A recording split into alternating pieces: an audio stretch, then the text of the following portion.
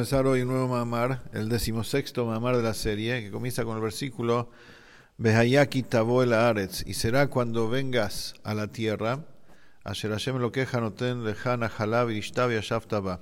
Será cuando vengas a la tierra que Dios, tu Dios, te da a vos, nahalá como herencia, v'ishtá la vas a heredar, v'yashav taba, te vas a asentar en ella. Como siempre, el Rebbe hace preguntas sobre los versículos con el que comienza el mamar, después desarrolla todo y vuelve con las respuestas. Salís Leavín, hay que entender acá. Del hecho que está escrito, Kitabo el haaretz, cuando vengas a la tierra, se entiende que la persona misma, con su propia fuerza, llega a la tierra de Israel. Pero después dice que Hashem, tu Dios, te la entrega. Entonces significa que Hashem te la da como desde lo alto. Entonces, ¿en qué quedamos? ¿Es algo que la persona consigue o que Hashem te lo da? Y también después dice, Noten leja virishta. Te la da y la vas a heredar. Mataná veirusha, Noten viene de mataná, de regalo. Un obsequio y una herencia son dos conceptos completamente diferentes. Entonces hay que entender qué tiene que ver esto en conexión con la tierra. Que cada uno se conecta con la tierra de Israel como si fuera un regalo, un obsequio que Hashem le da, y por otro lado es una herencia que le pertenece. También hay que entender lo que dice después al final, versículo V'yashav taba, te vas a asentar en ella. Y el Rebbe pregunta, el obsequio que Hashem te da de la tierra, la herencia que Hashem te da de la tierra, sea como sea, una de las dos, también es para asentarse en ella. Entonces, ¿por qué termina diciendo V'yashav taba? Es obvio, se sobreentiende que Hashem te la regala o te la da como herencia para sentarse en ella, no para venderla. No es acá un tema de bienes raíces que uno compra y vende. Hashem te da la tierra de Israel para asentarla, para vivirla, para hacer mitzvot ahí. Entonces, ¿qué es lo que agrega V'yashav taba? En el Midrash, en Sifri, especifica diciendo que el versículo que dice, este versículo, Veyaki tabo el haaretz, será cuando vengas a la tierra, y dice así, Hace mitzvah shevisharat tichnos la haaretz. Hace una mitzvah que como recompensa Hashem te va a dar que puedas entrar a la tierra de Israel. Pregunta el Rebbe, ¿cuál es la mitzvah? ¿Cuál es la mitzvah que se refiere el Midrash acerca de la cual vamos a recibir como recompensa entrar a Israel? Y el Rebbe pregunta más todavía. Hay que entender primero cuál es la mitzvah. Y segundo, Netinat haaretz ishara mitzvot. El hecho que Hashem nos regala, nos obsequia esta tierra, es precisamente eso, la recompensa por la globalidad de las mitzvot. Como dice el versículo en Parashat Ekev, Ushmartem et mitzvot, van a cuidar, van a respetar las mitzvot, Ubatem birishtem et haaretz, y como consecuencia de cuidar y respetar las mitzvot, van a entrar y van a heredar la tierra. Y así está escrito muchas veces en la Torah. Entonces hay que entender lo que dice el Sifri, que hay una mitzvah específica que causa que el Yehudí entre a la tierra de Israel. Cuando parece que el concepto es diferente, que la tierra de Israel es la recompensa por todas las mitzvot. Hasta acá las preguntas. Para entender todo esto, hay que prologar lo que se viene explicando hasta ahora, desde el principio de la serie, que hay dos tipos de manifestaciones de Hashem hacia la creación. Una que se llama Or Primi y otra Or Makif. La presencia de Hashem de manera Primi, o sea, interior, que se adapta a cada estado, a cada dimensión, a cada ser creado, ese es el Memalé, lo que llena a cada sefira, lo que llena a cada mundo, lo que llena a cada alma, cada uno de acuerdo a su nivel, cómo Hashem se autoadapta su luz a cada ser creado. Y el otro, el Or Makif, la luz todo irrestricta totalmente, o sea que no toma en cuenta las características de ninguna dimensión, ningún ser creado, y esta es lo que manifiesta a Hashem, como que Hashem se manifiesta, que no toma en cuenta a los demás, como explicamos en extenso clases pasadas.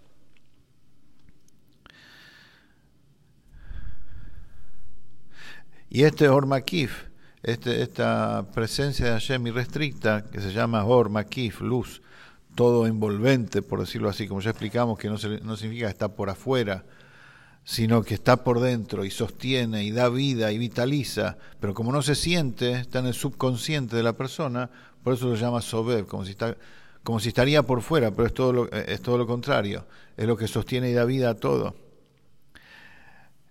Y esa forma de estar en el subconsciente de toda la creación es en el mismo nivel para todos. O sea, no significa que las almas más elevadas o más profundas, más cercanas a Hashem, tienen más captación de esa manifestación restricta de Hashem y nosotros no. No, está de la misma forma, totalmente oculta y subconsciente a todos, desde lo más alto a lo más bajo. Y en este modo de presencia de Hashem, este modo de manifestación de Hashem, donde Hashem se manifiesta a sí mismo, explicamos en la clase pasada que hay dos también niveles, dos modos de expresión. Uno que se llama Tiara Ilaha y otro Tiara Tata. La expresión de la pureza superior, o sea, cómo Hashem manifiesta su irrestricción totalmente pura, pero en un estado superior, y otra en un estado inferior, Tata, inferior. ¿A qué se refiere el estado superior de esta total irrestricción de Hashem?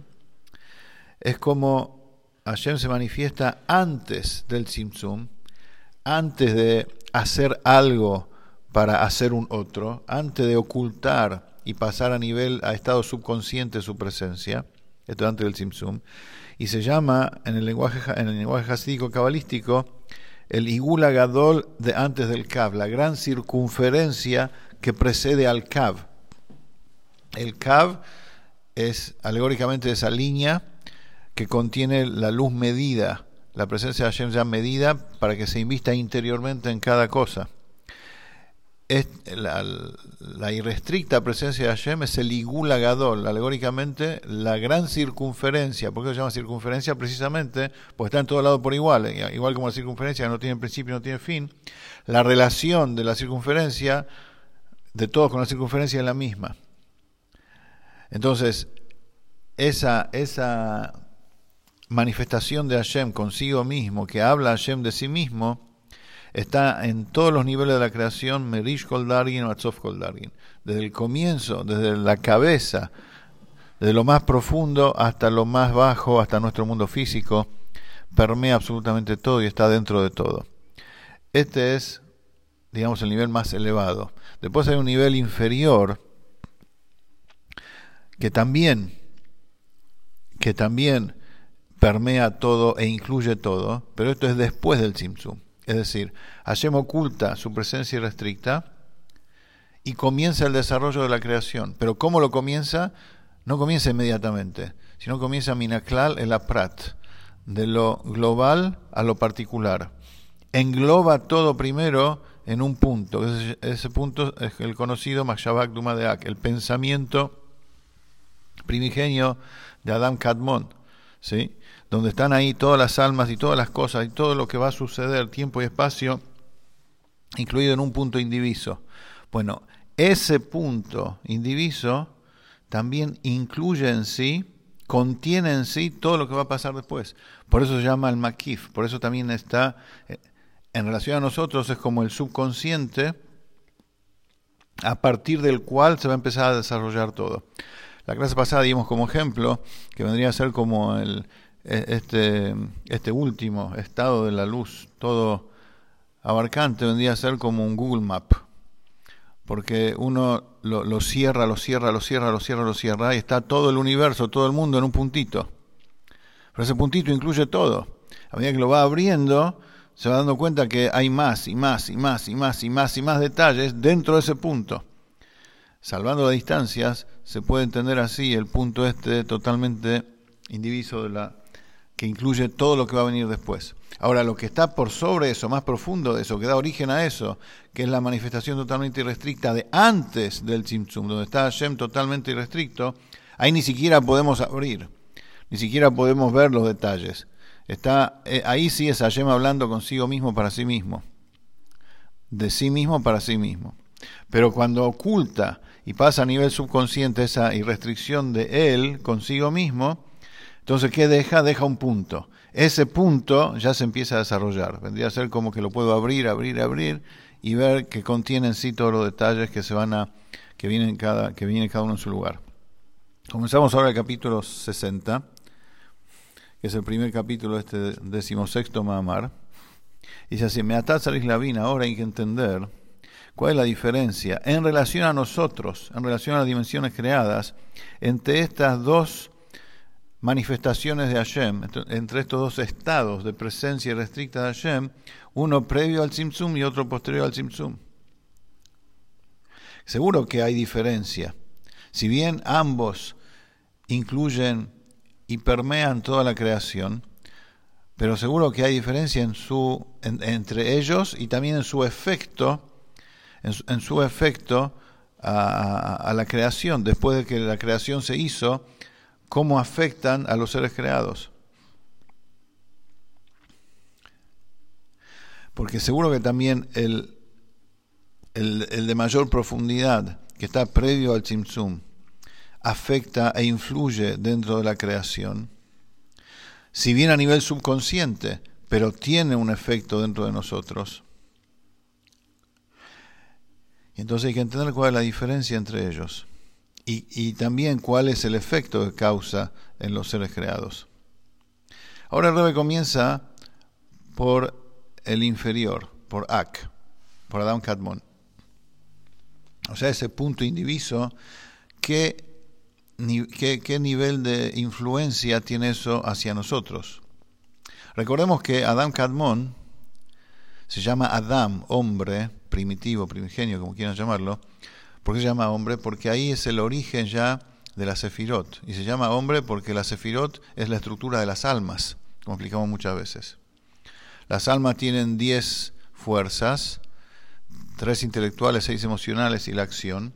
Y eso se deriva directamente, es un microcosmos derivado directamente de cómo es la estructura, de cómo Hashem piensa el desarrollo del universo. Nosotros somos el universo de Hashem.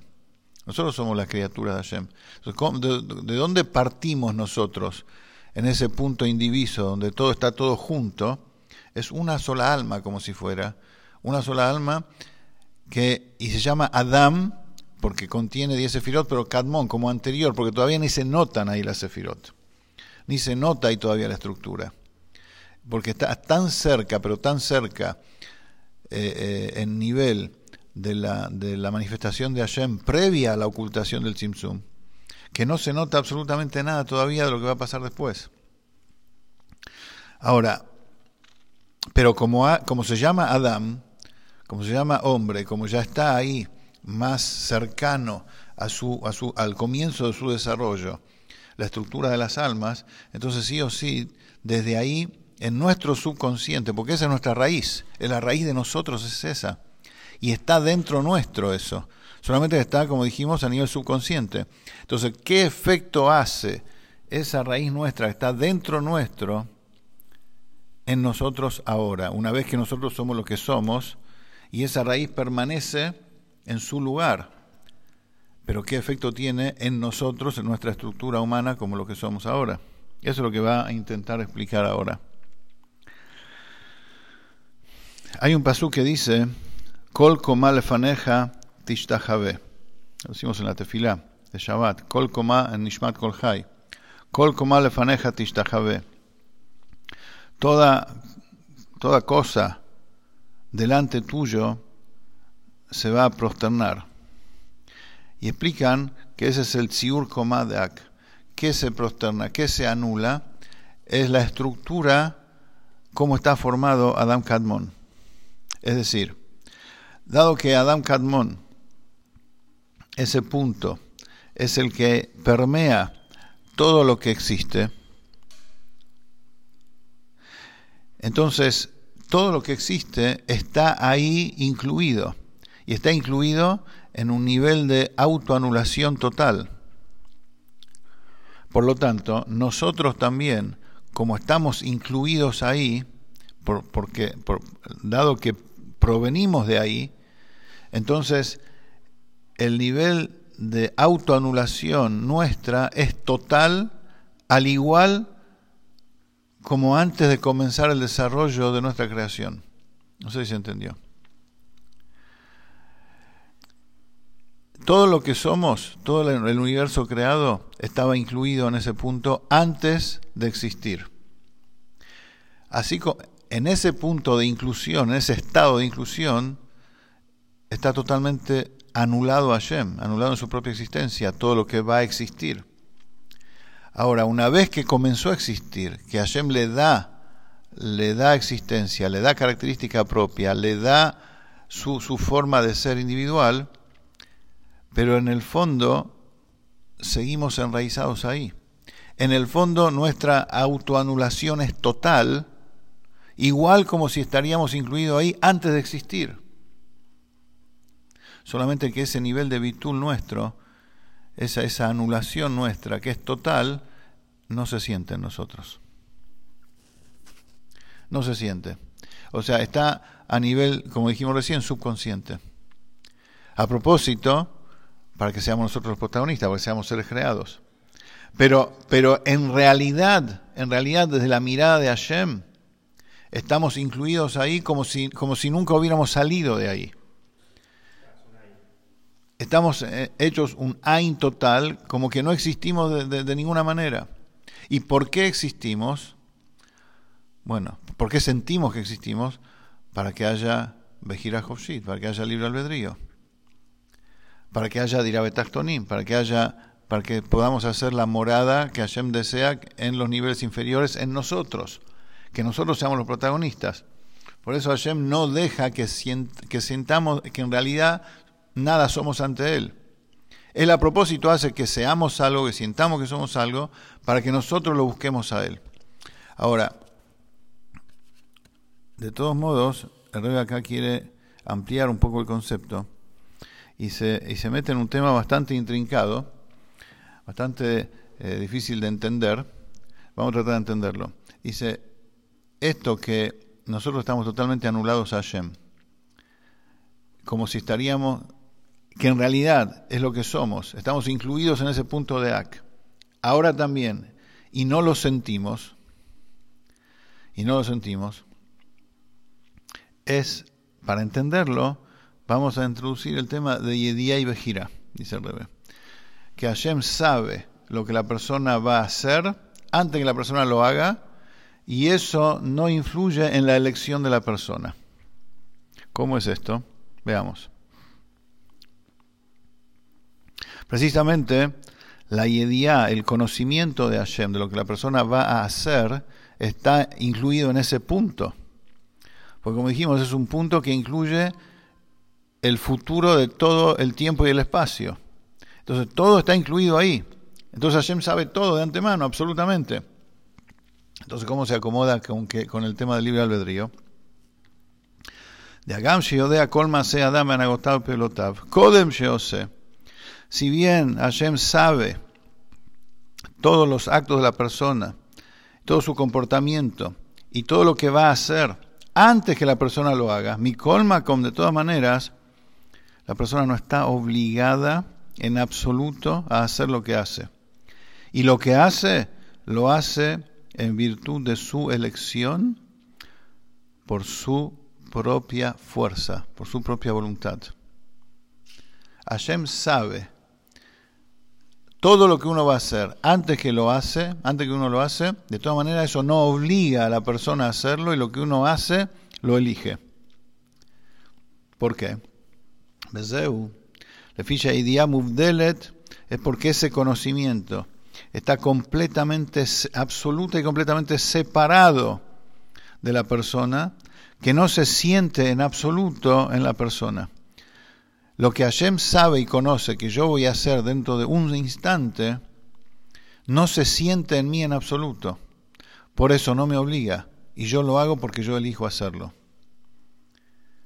Es decir, esa va a ser la conclusión dentro de unos minutos que vamos a ver al final del capítulo.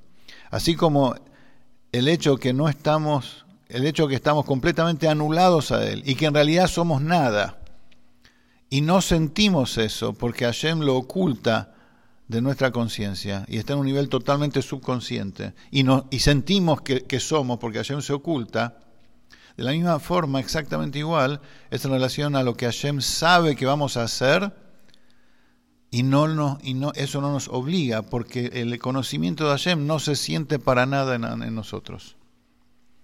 Está completamente como si no estaría en nosotros ese conocimiento de Hashem. Por eso nosotros elegimos lo que hacemos. Ahora el Rebbe pasa a un tema parecido y vuelve después. Esto es igual, dice, como el conocimiento de Hashem que no obliga a la creación. Fíjense ustedes lo que dice acá.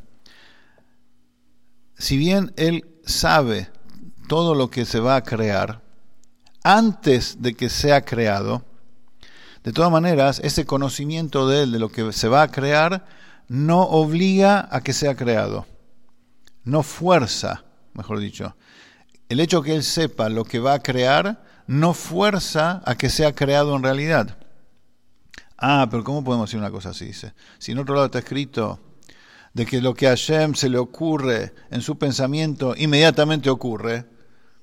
¿Cómo lo que Él piensa y quiere no es obligación que suceda? ¿Quién lo frena a Él? Pregunta el Rebbe. Contesta el Rebbe. Esto primero, que inmediatamente que surge en su pensamiento, en su voluntad, que va a crear y se crea, es un itabud bekoach solamente. Es una creación potencial. No es una creación real, ni siquiera en el estado espiritual de las cosas. Es un estado potencial en él, en su voluntad, en su pensamiento, para con él mismo, nada más. Otra pregunta. El Rebbe se repregunta a sí mismo. Pero está escrito también que en lo alto, koach eno haser poal. Algo potencial es ya algo concreto. Si es algo concreto, significa que que inmediatamente que Hashem quiere y piensa algo, eso inmediatamente existe. El Rebbe concluye diciendo que esto que decimos, que le mala, que en lo alto, koach eno haser poal, es en un estado de koach. Es decir, el poal, la acción en lo alto, a la que llamamos concreto, también es en estado potencial. Es decir, Hashem piensa que va a crear. Por lógica nuestra, eso inmediatamente tendría que suceder. Dice, no, sucede en un estado potencial. ¿Lo potencial es práctico? No, es práctico también en un estado potencial. Lo práctico, es decir, hay dos estados potenciales en Hashem después que Él piensa que va a crear. Él piensa que va a crear. Se concreta en estado potencial. Y eso que lo potencial también es concreto, también eso es potencial. Ni siquiera está en un estado espiritual concreto. Está en él totalmente en estado potencial. O sea que no existe todavía la cosa. Él piensa que va a existir y existe en un estado totalmente potencial en él como es en él. Pero en la práctica no existe absolutamente.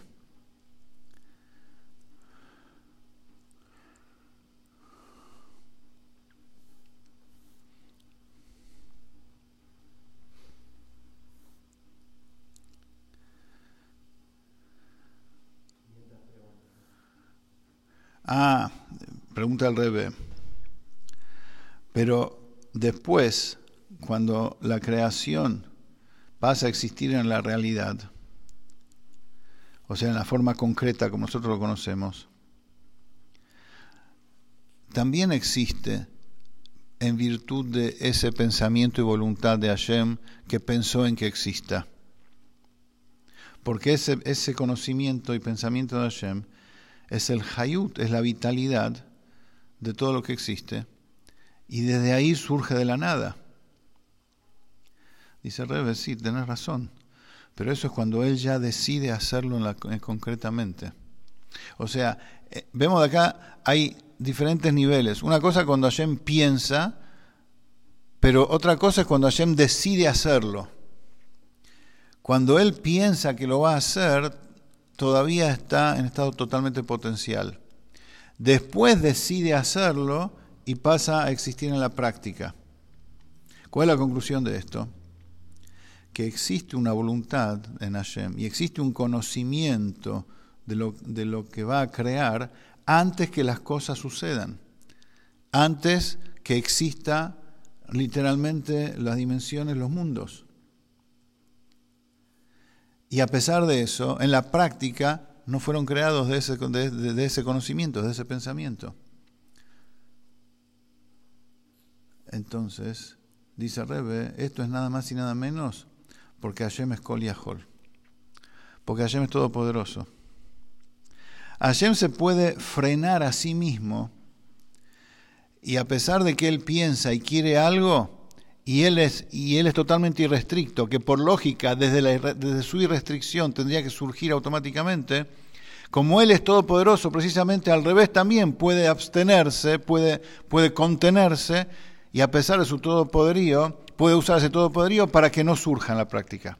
Lo que él pensó que tendría que surgir, no surge porque él todavía no quiere. Quiere decir, él piensa en algo que va a surgir y todavía no surge porque él todavía no quiere que surja. Por el mismo motivo que es todopoderoso. En otras palabras, lo que él piensa que va a existir y tendría que existir en la práctica todavía no existe. Para él todavía eso no existe. Y de la misma forma, es después, cuando el mundo y todas las dimensiones creadas ya existen concretamente.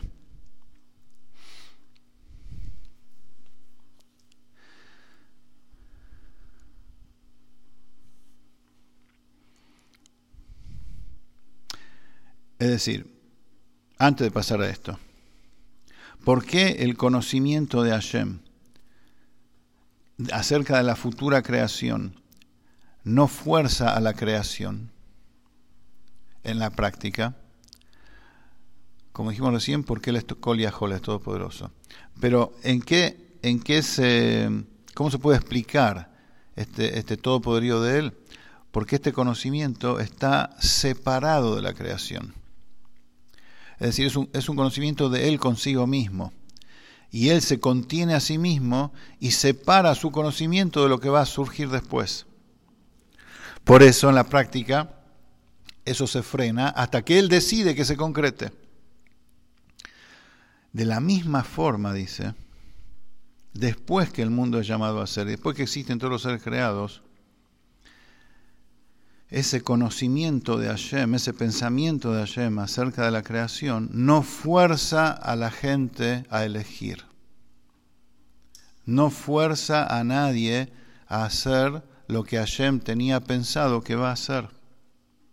Si bien él sabe todo lo que la persona va a hacer, antes que la persona lo haga, y en verdad desde ese conocimiento viene la fuerza para que la persona lo haga, no lo obliga a hacerlo, no lo fuerza a hacerlo, porque ese conocimiento está separado completamente de la persona. En otras palabras, así como él, antes que las cosas existan, en su pensamiento todo existe, pero para él no existe porque todavía no decidió hacerlo. De la misma forma, después que pasó a existir en la práctica, para él tampoco existe. Es como si fuera que no existe. Porque él y la cosa creada están completamente separadas, porque él es otra cosa que nada que ver con la cosa creada. Su conocimiento es él. Y la cosa creada es algo que nada que ver con él, a pesar que él la sostiene. Pero ese es el Kol Yahol de él, ese es el sentido todopoderoso de él. Que puede ser la cosa creada, que él la sostiene, pero él nada que ver con eso.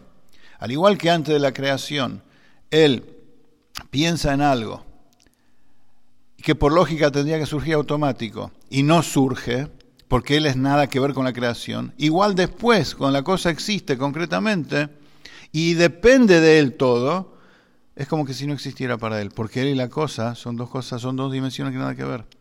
Por eso, el hecho que él conozca no afecta para nada, no influye, no fuerza a la persona a moverse de acuerdo a ese conocimiento. La persona lo hace bekoach atzmo.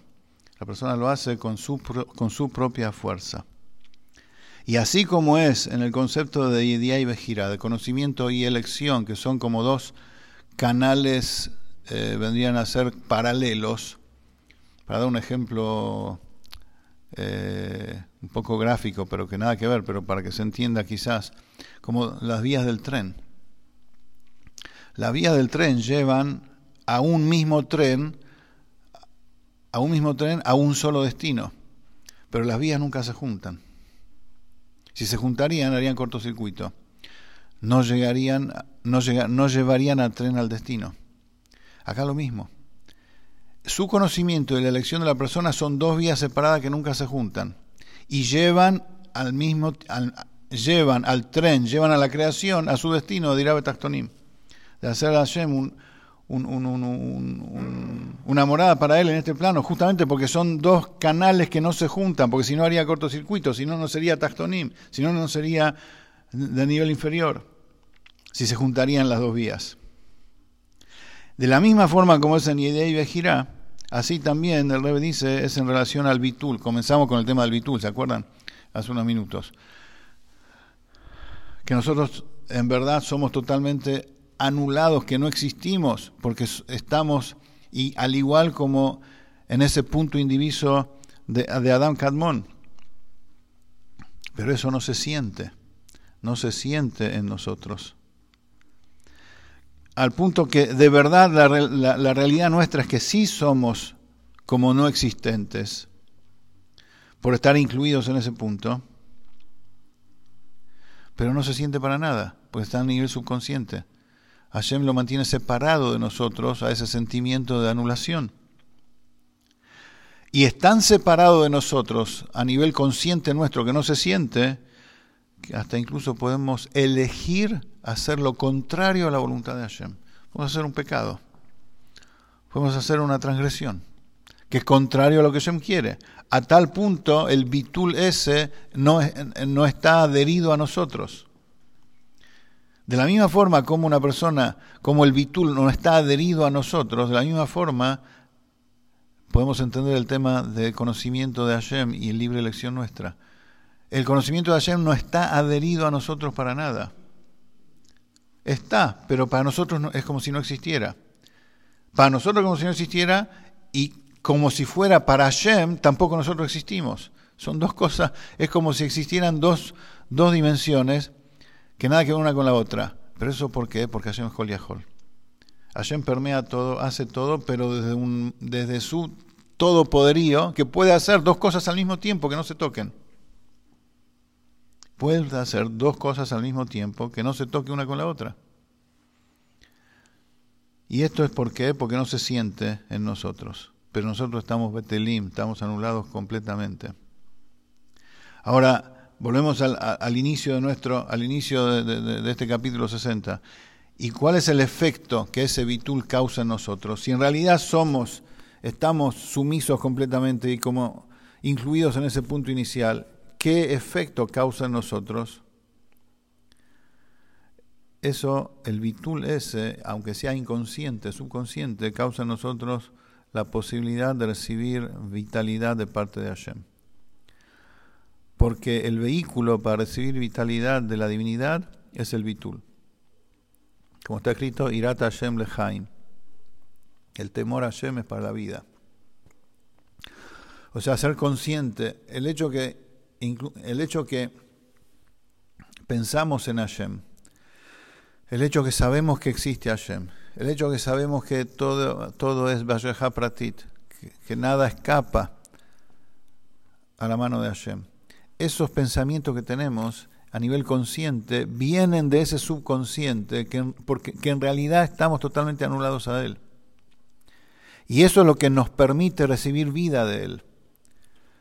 Porque un vaso, para un ejemplo práctico, si está puesto boca para arriba, boca para abajo, y uno echa ahí la bebida, queda vacío. Para recibir la bebida tiene que estar boca arriba, tiene que ser un cli, tiene que ser un recipiente acorde para poder recibir. Ahora, ¿cuál es el recipiente, cuál es el modo apto para poder recibir vida de Hashem?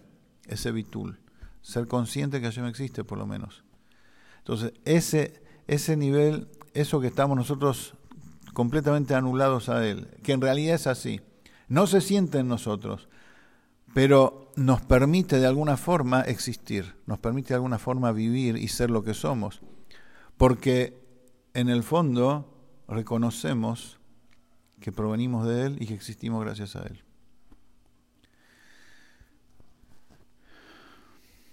Continuamos la próxima.